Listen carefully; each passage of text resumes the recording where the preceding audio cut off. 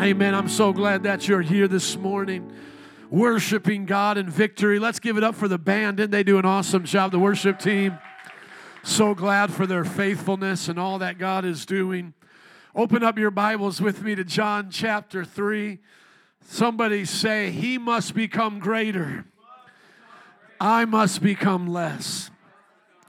Thank you. We're going to be opening up to John chapter 3.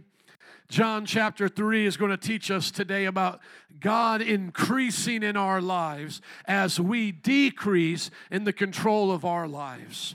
God has called us to be in this generation as John the Baptist. And I want to teach you about John the Baptist today. Go to the book of John, and that's coming from the gospel writer, John the Apostle.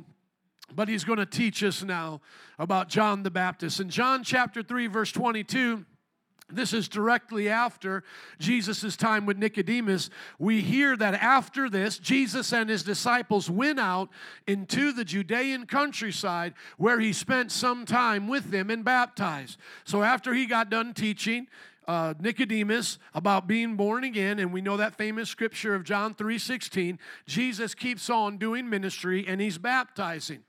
Now, John also was baptizing at Aenon near Salem because there was plenty of water and people were coming and being baptized. So Jesus is baptizing, preaching the gospel, and so is John. They're both doing the work of the ministry. Verse 24, this was before John was put in prison. So we know at some point that John is eventually going to go to prison and be beheaded, giving his life for the gospel. Verse 25, an argument developed between some of John's disciples and a certain Jew over the matter of ceremonial washing. So there's an argument now that starts between a Jew and John's disciples. But look at verse 26 and see how it escalates. They came to John and said to him, now it's not just a certain Jew, but quite a few of them, Rabbi, that man who was with you on the other side of the Jordan, the one you testified about, look, he is baptizing and everyone is going to him. So let's pause here in the story. Both Jesus and John are doing ministry.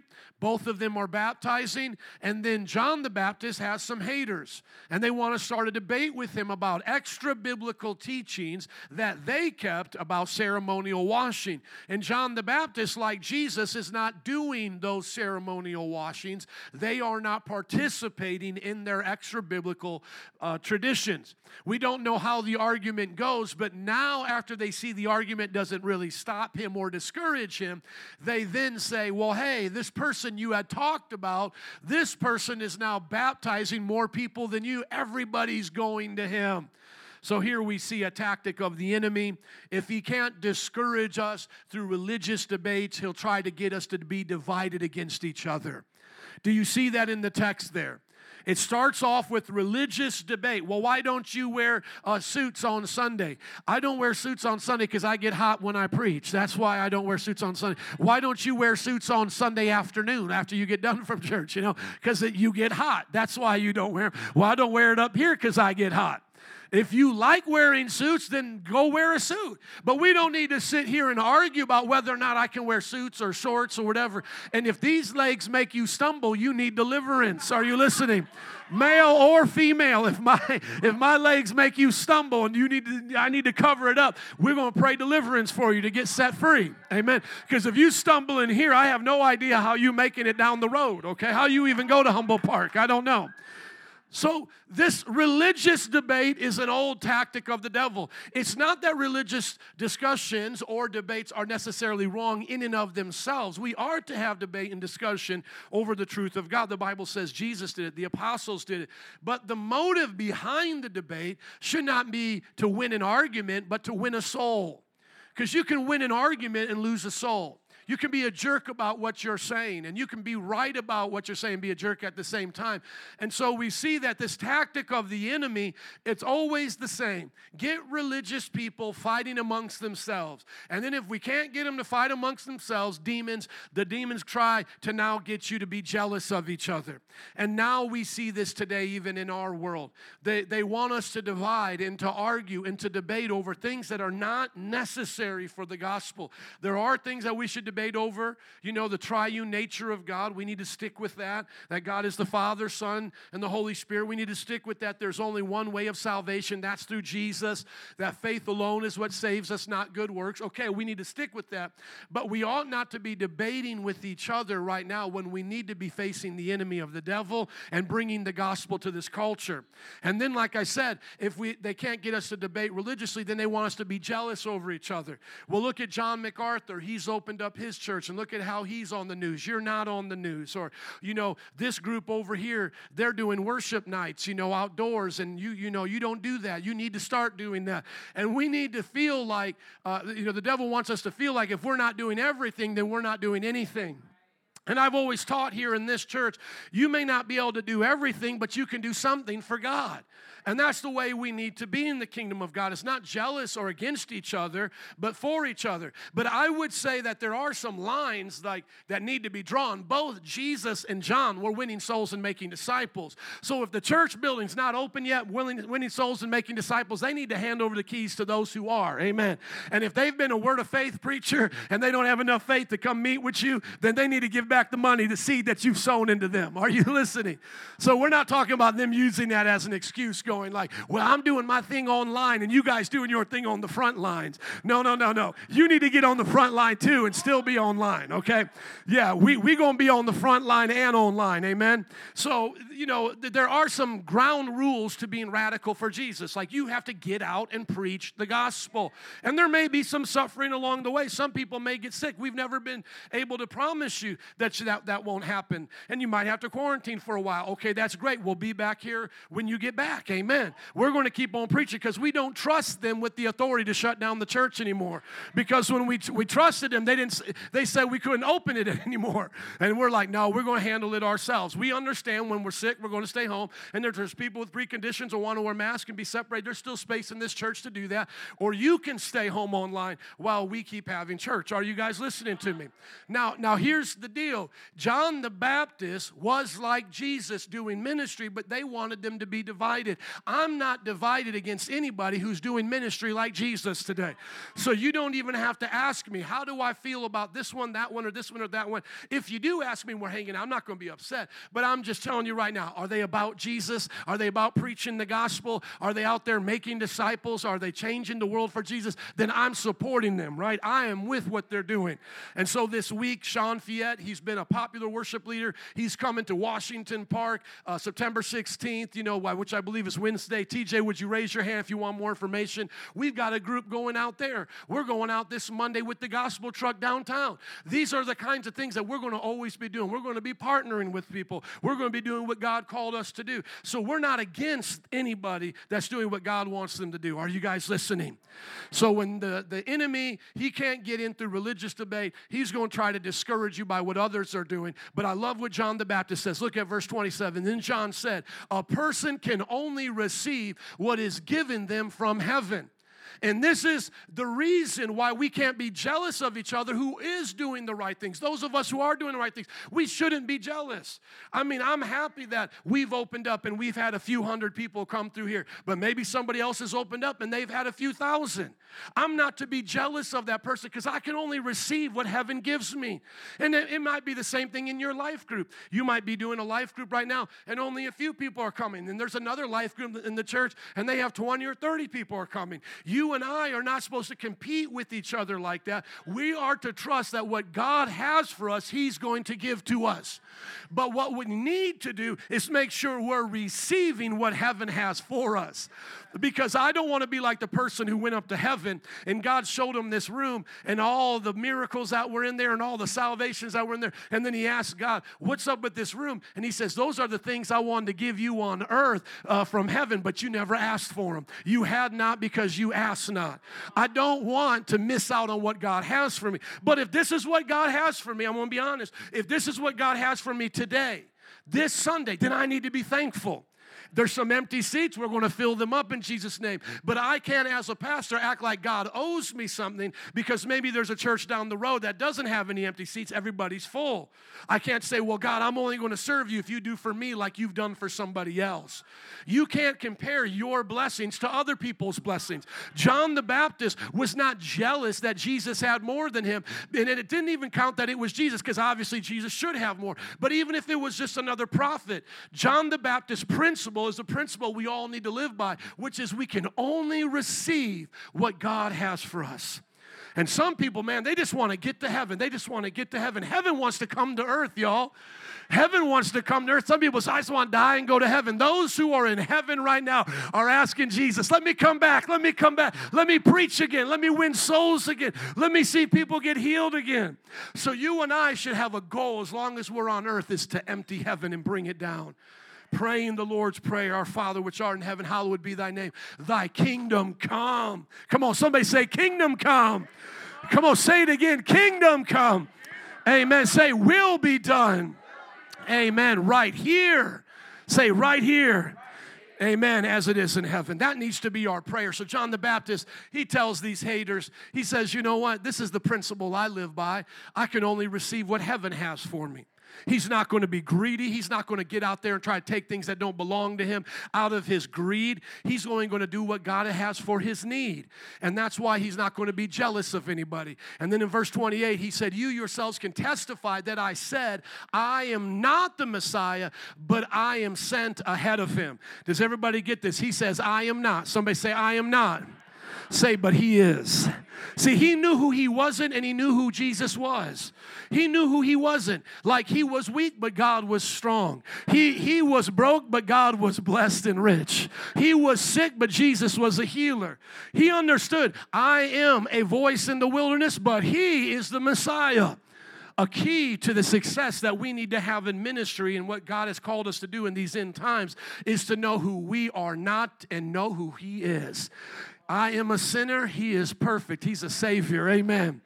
I'm jacked up. I'm ratchet, but he's righteous. Now, the beauty of it is when you learn from the Gospels what Jesus does for us and then go into the epistles, we then learn that because of his work in him, we now can be like him. So because Jesus is perfect, I can be perfect as my heavenly Father is perfect. Because Jesus is powerful, he can give me some power. Because Jesus is loving, I can be loving. But without Jesus, I am a big I'm not. I'm the big I'm not, and he is the great I am. When you come into Christ, you become like him. You never become the great I am, but you get to become like him. How many are happy with that? Amen. I don't have to be God, but if I can be like God, wow, that is amazing. What a promise that it says in the scriptures that we partake of the divine nature. You know, some people want to walk around like they're gods and different things. One guy has a radio show. He calls himself Charlemagne the God. I'll never call him that. You're Charlemagne the false God. That's what you are. You're a false God. But you know what? We can be godly. We can be God-like. So he says, I am not the Messiah, but I am sent ahead of him. And I just want to ask anybody here today, do you believe you're sent ahead of Jesus in his second coming? Just like John the Baptist was sent ahead of Jesus in his first coming, does anybody believe he's coming back again and he has sent you to get people ready? How many here now want to be like John the Baptist and say, hey, I know I'm not him, but I'm here sent ahead of him. I'm getting America ready for Jesus. I'm not Jesus, but I'm going to tell the world about Jesus. I'm not the Messiah, but I'm going to get you ready to meet the Messiah. I'm not the way maker, but I'm getting ready for the way maker to come. And that's the great privilege that we have in this generation, and why we can apply the things of John the Baptist to us and say, as John the Baptist was for the first coming, we can say we are for the second coming. I'm not the Messiah, but I am sent ahead of him. The bride belongs to the bridegroom, talking about the church, and that's what we are. We are the bride of Christ. The bridegroom is Jesus. The friend who attends the bridegroom waits and listens for him and is full of joy when he hears the bridegroom's voice. In this illustration, we are both the bride and the friend of the bridegroom. I know there's probably some ladies in here that have been married. You can relate to this. You not only were the one who got married, but you got the wedding put together. You put the work into your own wedding. How many ladies can relate to that? You had to be your own wedding planner. And this is where the Bible says we're going to marry him. We're preparing for that day when he comes and we get that special privilege. But at the same time, we are the bride of Christ. We will marry him. We're preparing for the marriage, but we are going to marry him. So I don't just see myself as a friend of the bridegroom. I also see myself as a bride. But what John understood is that he had a role to play before the wedding came, before all of the fun and the festivities came. He had to be ready to hear what the bridegroom was saying, to prepare for him. Just like the Bible says that there's a parable of the virgins. There's the 10 foolish and the 10 wise. How many want to be like the 10 wise virgins who had their lamps burning, who were ready to welcome in the bridegroom? And when they hear his voice, they are full of joy. How many today are hearing the voice of God and you are full of joy? You are in the church, you're hearing his word preached, you're hearing the Holy Spirit speak to you, and you're full of joy. That's what it's like to live for God. That's what it's like to live for Jesus. You are in a place of relationship to where you can hear his voice, and his voice is what brings you joy. You might listen to the voice of the news and get scared. You might listen to your friend and want to slap somebody. You might listen to the voice of your enemy and, man, have to pray for, love to forgive them and all of that. But you should be able to hear the voice of God and get happy. And the joy that he gives you from his voice, nobody can take away. This joy that I have, the world didn't give it and the world can't take it away. Come on, because it's between me and him. I wake up in the morning, hear his voice, he gives me joy. I go throughout my day, I hear his voice, he gives me joy. When I lay my head down at night and nobody else is around, I want to hear the voice of my bridegroom talking to me as his beloved, hallelujah, receiving joy for all that I have to go through the next day. In the morning, in the noontime, when we lay our heads down at night, we should be full of joy because he walks with me. He talks with me. My shepherd is a good shepherd. I can hear his voice. I'm one of his sheep. John the Baptist said, I hear his voice and it brings me joy. In this end times, as we're being like John the Baptist, waiting for the bridegroom to come, we need to be encouraged by his voice. We need to take time to hear his voice. We have to pray. We have to make time to read his scriptures. Go out to the Bible studies. There's one that's meeting today if you want to go to a Bible study. And make time to hear his voice as it's spoken through his word, as it's spoken through the Holy Spirit, as it speaks directly to us. John the Baptist said, that joy is mine. Somebody say, that joy is mine. Come on, say it like you mean it. That joy. Come on, this is not any old kind of joy. It's that joy. Somebody say, that joy is mine in Jesus' name. It's mine. Everything I have is given to me from the Father in heaven. I'm not leaving any behind. I'm taking all the joy, all the peace, all the happiness, all the self-control, all the fruit of the Spirit is mine and is now complete. I'm not lacking anything. I'm not lacking any love, joy, peace, patience, kindness, goodness, gentleness, self-control. Hallelujah, it belongs to me. He says, that joy is mine, it's now complete, and here it is. He must become greater and I must become less. As the old version said, he must increase and I must what? Decrease. See, this is why people don't get it right now. They're holding on to too many things, and God says, for me to increase in your life, you've got to decrease in that part of your life. But people want to hold on to these things, and God says, you've got to let it go for me to have my way in your life. As the old timer says, let go and let God.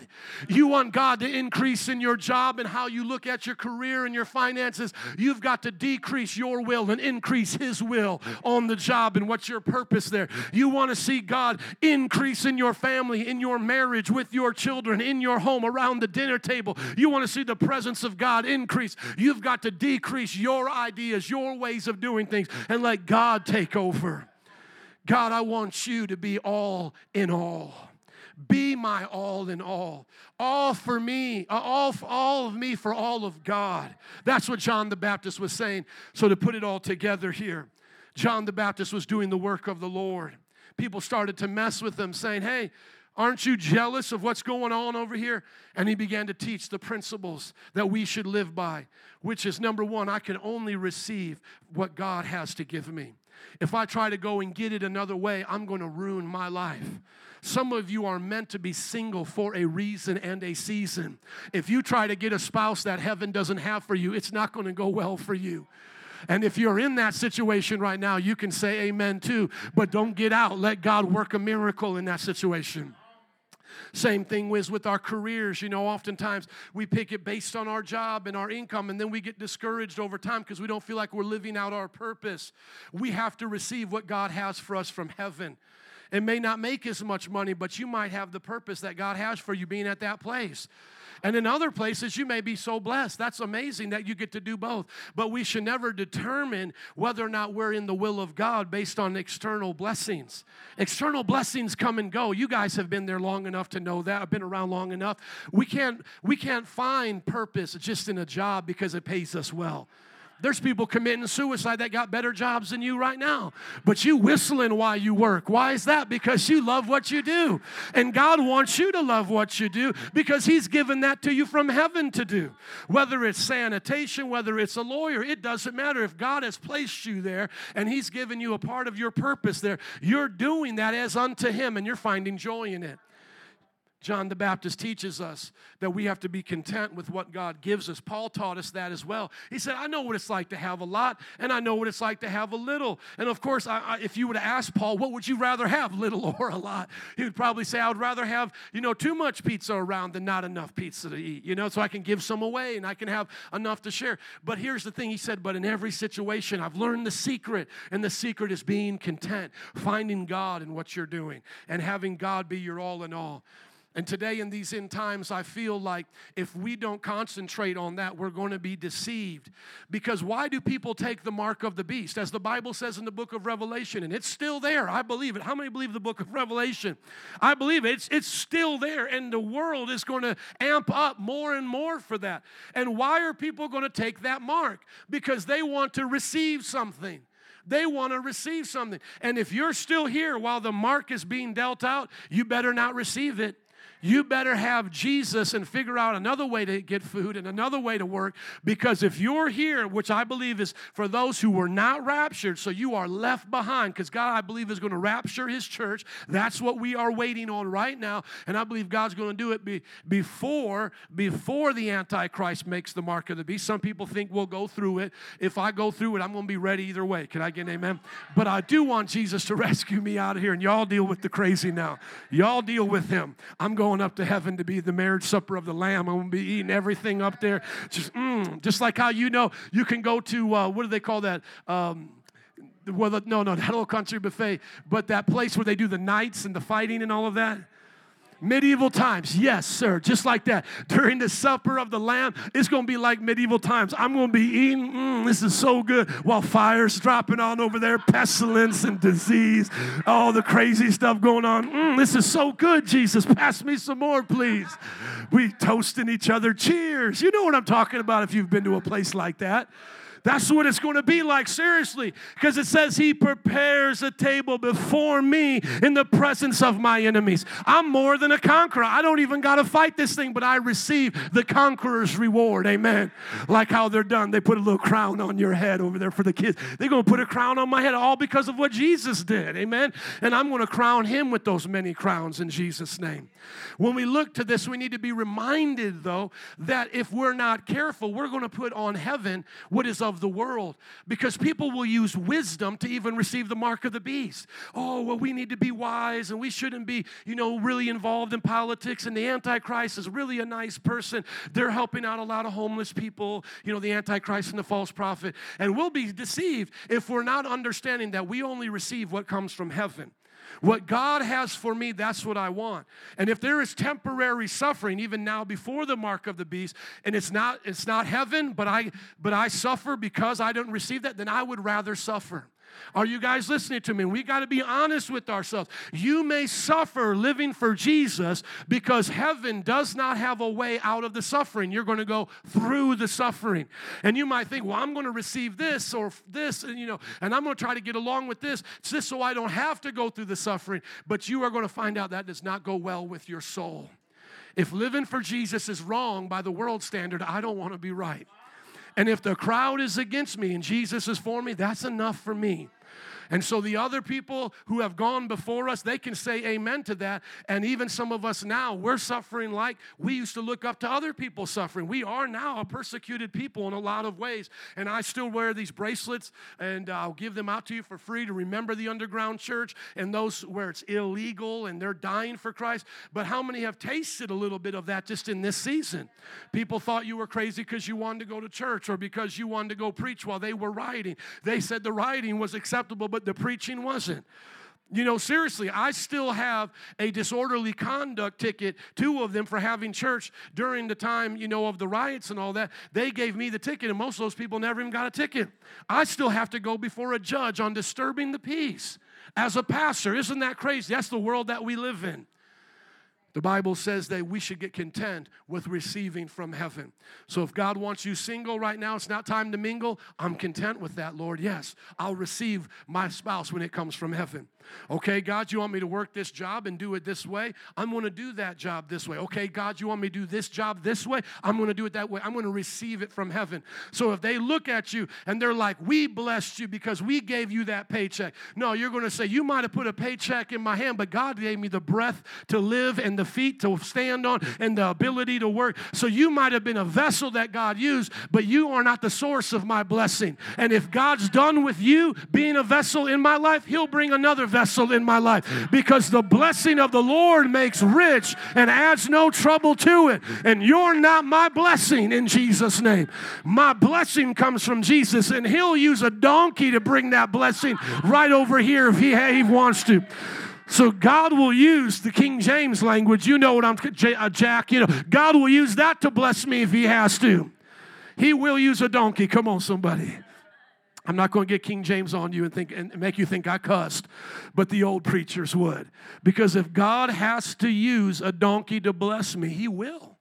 He will. He will send whatever. He'll use a sparrow or a raven. He will use whatever that he wants to bless me. And if there's nobody around, he'll send it from the sky like he did during the time of the Israelites. Or he'll have it come up. Or you'll find it in a fish. Praise God. God will always make a way for his people, will he not? I still hear testimonies about extra money in the bank that wasn't deposited, money in the shoe that they can't remember ever putting there, groceries in front of their house and they don't know who brought it. God is a good God. Amen? And then the next thing, just in review, as we get ready to pray this out today, is that we have to be ready for the bridegroom and let people come in and out of our lives if they don't want the bridegroom. John the Baptist had to come to that realization that, you know what? I want the bride, and I'm going to prepare people for the bride. But if these folks out here don't want the bride, I'm not going to let that discourage me. It's not like when the bus driver sees people get off the bus, he starts crying and stops the bus and goes, oh, I can't drive this bus anymore. Everybody getting off the bus. No, part of being a bus driver is people get on the bus and they get off the bus. You can't stop living for Jesus because maybe your best friend stopped living for Jesus, or they're confused during this time. Oh, I can't come to church anymore. My friend who brought me to that church doesn't come to that church anymore. No, you're the bus driver. You're the train conductor. Choo, choo. Whether they get on or they get off, you've got a destination. You've got somewhere to go. Amen? You are there for the bridegroom. You are not there for your best friend. You're not there for anybody else. I'm not even here for my wife. If she don't want to come to church, I'm coming to church in Jesus' name. Now, I know my family should be in order, and of course I'm going to keep my family in order, but there is nobody that should manipulate your love for God. John the Baptist said, I understand how this works. I'm only receiving what heaven gives me, and the bride belongs to the bridegroom. And if I get to be a friend of the bridegroom and help on this, then what a privilege and honor that is. If I get to be a part of your testimony, maybe you're here because you came as a result of the preaching here, or someone else won you to the Lord on an outreach, or handed you a flyer, or a parent raised you up in the things of God. What a privilege that they got to have, that we get to have as friends of Jesus. But at the end of the day, we're not here for anybody else other than Jesus. And so that's where we have to learn in our hearts, like, what is this worth to us? You know, being with Jesus is worth everything to me. Whether or not I get paid to be a pastor, or whether or not I have a congregation, or if I have to start over again somewhere, or if I have to suffer for Jesus, or be put into jail and lose property. How many have read stories about Christians losing property? Whether it's from the Bible or from our modern times, they take your property because you're a Christian. But I'm here for Jesus. You can't take Jesus away from me. Jesus is right here in my heart. The Bible says, don't fear those who can only kill the body but can't kill the soul. Fear the one who can do both. And so I fear my God. I know who created me. I didn't come from nothing exploding a long time ago, from the goo through the zoo to you, as you've heard me say before.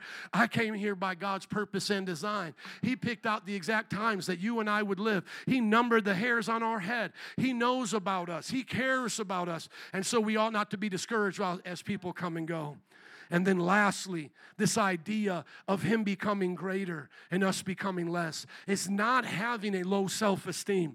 We're not supposed to hang our head down and go, oh, you know, I'm just so miserable. I'm just worthless. But thank God He loves me. No, we're supposed to decrease all of our stinking thinking and put our mind on Christ and increase in how He thinks about us. Jesus says, I'm the head and not the tail, so I'm going to increase in that and decrease on the days I feel like I'm worthless. Do you get it? I'm going to increase and believe that I'm more than a conqueror, and decrease the belief that the devil's beating me up all the time. I'm going to increase in the belief that He'll never leave me or forsake me, and I'm going to decrease thinking that I'm alone and that nobody's with me anymore. No, Jesus is with me and all the hosts of heaven. Amen. And if God be for me, who can be against me? So this idea of letting Christ increase is letting Christ have all of our hearts, all of our thoughts, all of our ambitions. They belong to Him. And so often, once again, just like people not being content with what heaven gives them, people a lot of times, and even in the church, aren't content with decreasing because they don't trust Jesus to increase.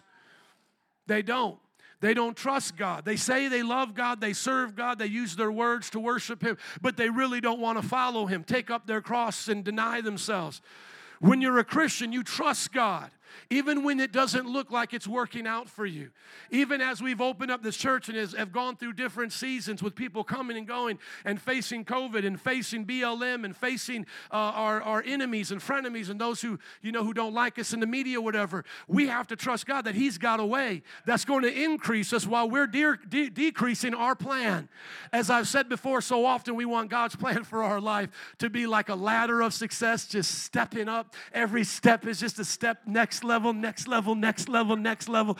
But that's not how God always brings us to the next level, is it? Oftentimes it's like connect the dots. You start over here, and then you go back over here, and then you go over here, and then you go back over here. And then sometimes you just go back and forth, and you think you're going crazy, right?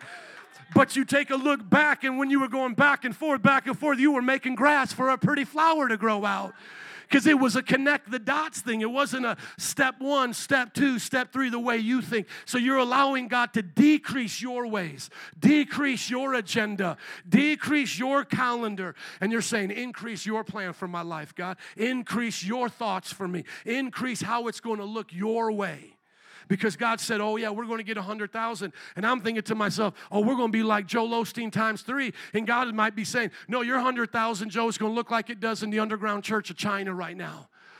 There's tens of millions of believers, and some of them are sectioned off into over 100,000. But they're all underground, and they only communicate with the leader over them. So nobody knows 2 leaders down.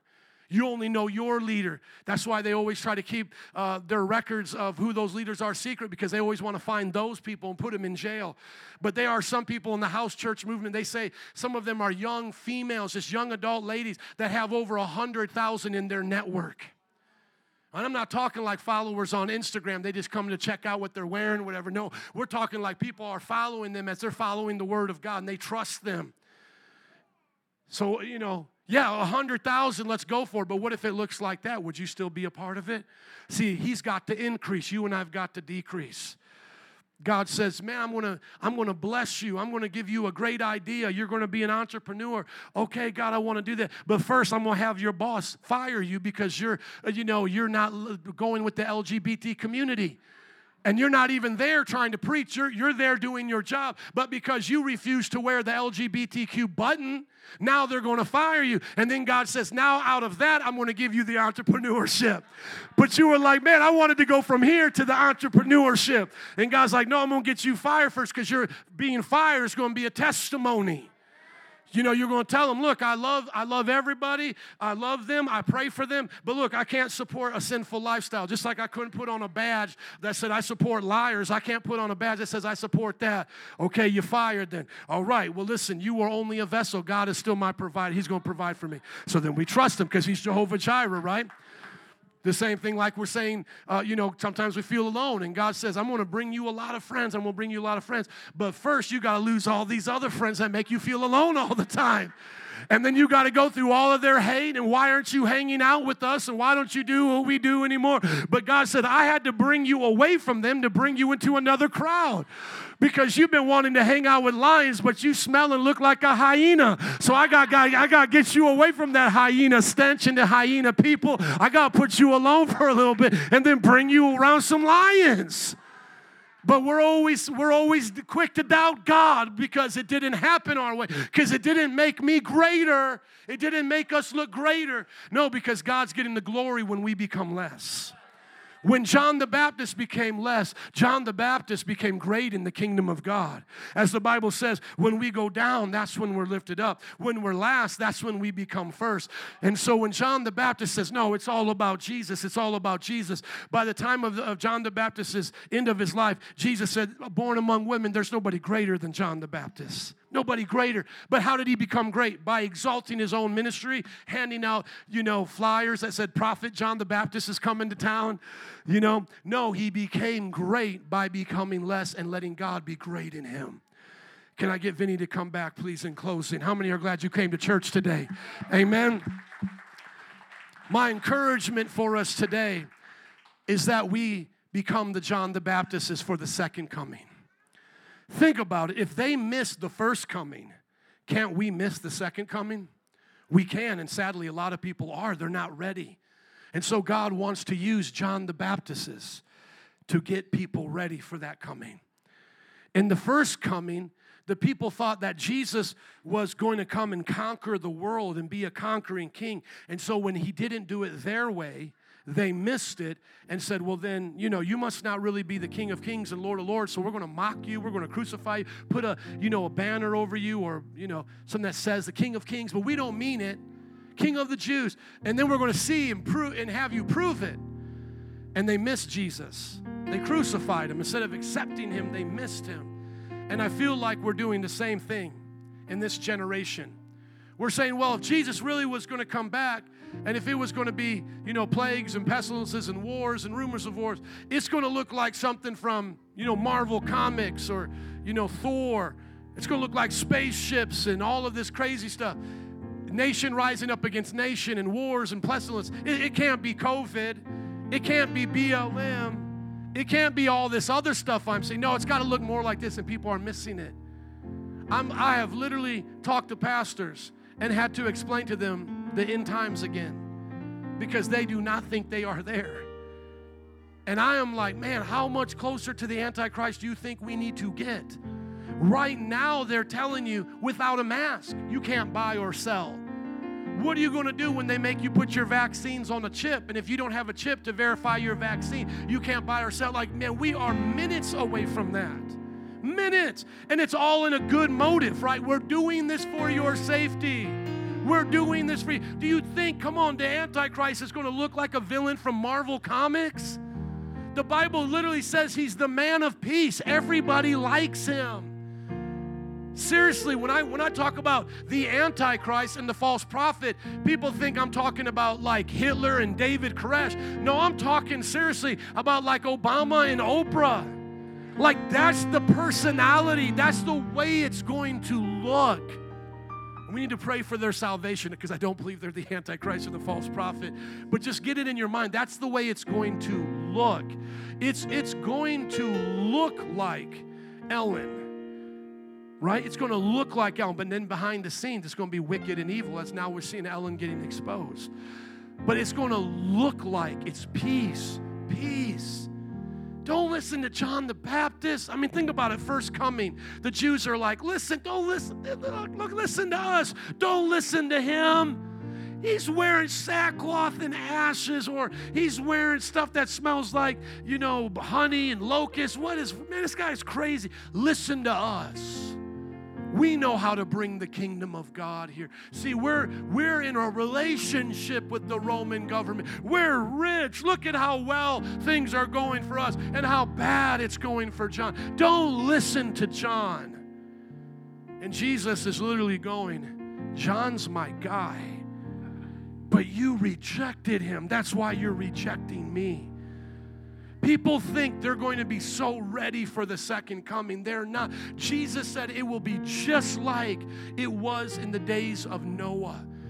People were eating and drinking and getting married like, hey, are you coming to my wedding? Yeah, I'll be at your wedding. And as they're passing by, they're looking at this big thing called an ark. Well, what's that? Oh, don't worry about that. My friend over here, he's crazy. He's building an ark. Something about God told him a flood is coming. What's a flood? I don't know. I don't even know what that is. But he said it's coming. And he's friends with my dad too and my granddad. He's been doing that for a long time. Don't pay any attention to him. Let's go get married. The Bible says that's exactly what the people will be like. They will think that life is just going to continue on, that these are just little speed bumps to our happiness. Boom, the rapture's going to happen. And we're going to be gone. The time of tribulation will start. And you think, read the book of Revelation. This is why I tell people, if you think our book is a mythological book, you have not really read it. It is the opposite of myth. Seriously, it does not go along the pathways of mythological storytelling. It's exactly the opposite. Because you would think, let's just be honest, if I was telling you a myth that God split a Red Sea in front of a Pharaoh that he just did about 7 plagues and killed his firstborn, wouldn't the myth basically say the Pharaoh is going to pretty much stop at the Red Sea being split? Really, you see the power in front of you. You're like, I'm not going into that Red Sea today. But our book says the guy goes into the Red Sea. How much more stupid could you get? Are you tracking with me? The same God who turned your river blood red, the same God who sent all these plagues, killed your firstborn, is now holding a Red Sea. And the first thing that comes to his mind is, let's go in there. That is not the story of myth. That is the story of reality and how stupid people are in their pride. Am I not telling the truth? And it's the same thing in the book of Revelation, because people are like, if I just see this happen or this, I'll believe. The Bible literally says, by the 3rd and 4th seal, there has already been so much mass destruction upon the earth. Things are burning up. Stars are falling from the sky. And once again, in myth, what do you think people would do? In a Marvel comic, oh, have mercy, stop. Whatever this creature's throwing stuff down on us, stop. But the Bible says they literally run and hide, and they say, we still don't want to serve you, and are giving God the finger. They just run and hide and say, we don't want to serve you. The Bible is not written as myth. It is written as reality, and it is so true. It shows the pride of people's hearts. Why am I saying this? Because if you don't want to do this for Jesus, you won't do it because of a sign. You won't serve God because you saw the Red Sea parted or you see an asteroid fall from heaven. You will only serve God if He is your bridegroom and you are His bride. And then, come on, it doesn't matter what comes against you, you'll keep serving Him. That's why in the book of Job, when Satan came to God, he said, well, the only reason why Job serves you is because you do all of this for him. How many remember the story of Job, right? And why did Satan think that? because that's the only reason why people serve him. So Satan's like, we're basically the same. People serve you because you give them stuff. People serve me because I give them stuff. That's the way it is. And God's like, no, you can test him. And you can almost see through the story that it's really not about Job's friends. It's really about Satan and God the whole time, isn't it? And Job's friends are really just the mockers speaking the voice of the enemy. And you can almost see at the end, in our words and how we would say it, God saying back to Satan, now who do you have like him? Even though he has been tortured and tormented, he still serves me. Satan, who do you have like that? And I feel like God still looks at the devil, come on, as we go through things in this generation. And God looks like the devil and says, who do you have that serves you like the way my people serve me? They'll serve me in the midst of sickness and hardships and turmoil. They'll serve me even when they get persecuted for my name. Why? Because I'm a good bridegroom to them. They only serve you, devil, because of what they get out of you. But they serve me because of who I am. We're not using the bridegroom for the next thing. We're serving the bridegroom because he's worthy. What did John the Baptist say? Look, the Lamb of God who takes away the sins of the world. And when John the Revelator wrote it in the book of Revelation after it had happened, he said, worthy is the Lamb. John the Baptist understood that whatever I give up for him, whatever I decrease for him, whatever I hold back and only receive from him, it is all worth it in the end because he's the only one that died on the cross for me, rose again. He's the only one that brings me to the true God, the living Father. He's the only one that has a room, a mansion for me. He's the only one that sticks closer than a brother. Nobody is like Jesus. Because could you imagine what he was like? Come on, somebody. When John the Baptist finally got to heaven and the resurrected Lord got there with him and slapped him a high five and said, John, was it worth it? You can look at John up in heaven going, it was worth it. Everything I gave up for you, Jesus. Everything I decreased in. Oh, God, you made greater. You were worth it. If you believe it, can you stand up and give it up for Jesus today? Come on, somebody say he's worthy. He is worthy. You are worthy, Jesus. Band and altar workers, would you come, please? You are worthy, Jesus. He must increase, and I must decrease. I can't go on just with what I have today of his presence. I've got to decrease so he can increase. Anybody here today need more of God in their family? He must. He must. Come on, say it to Jesus in your own words. Jesus, you must increase. I got to decrease in this marriage. God, you've got to increase on my job, and I've got to decrease. Oh, God, in Chicago, come on, somebody call out for this city. God, you must, Jesus, increase, and we must decrease in Chicago. We must humble ourselves under your mighty hand, Jesus. He must. Woo! He must increase. Would you just sing that phrase out? And I must decrease. If you haven't accepted Jesus into your heart, make that step right now by saying, Jesus, take over. Be the Lord of my life. Confess that he died, buried, rose again for you. Even as we're going to start worshiping, if you need prayer, come on up here.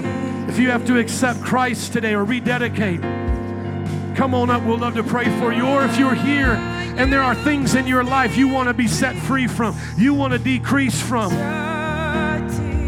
we're here to pray for you. Even as some are coming, you can worship with us. Just a simple phrase, he must increase and I must decrease. Think of areas in your life right now, those who can hear me as we're worshiping. Where do you want to see God's presence increase? There's a battle of the will. Give God's will over. Give your will over to God's will. Give your ways over to his ways. Jesus, you must increase.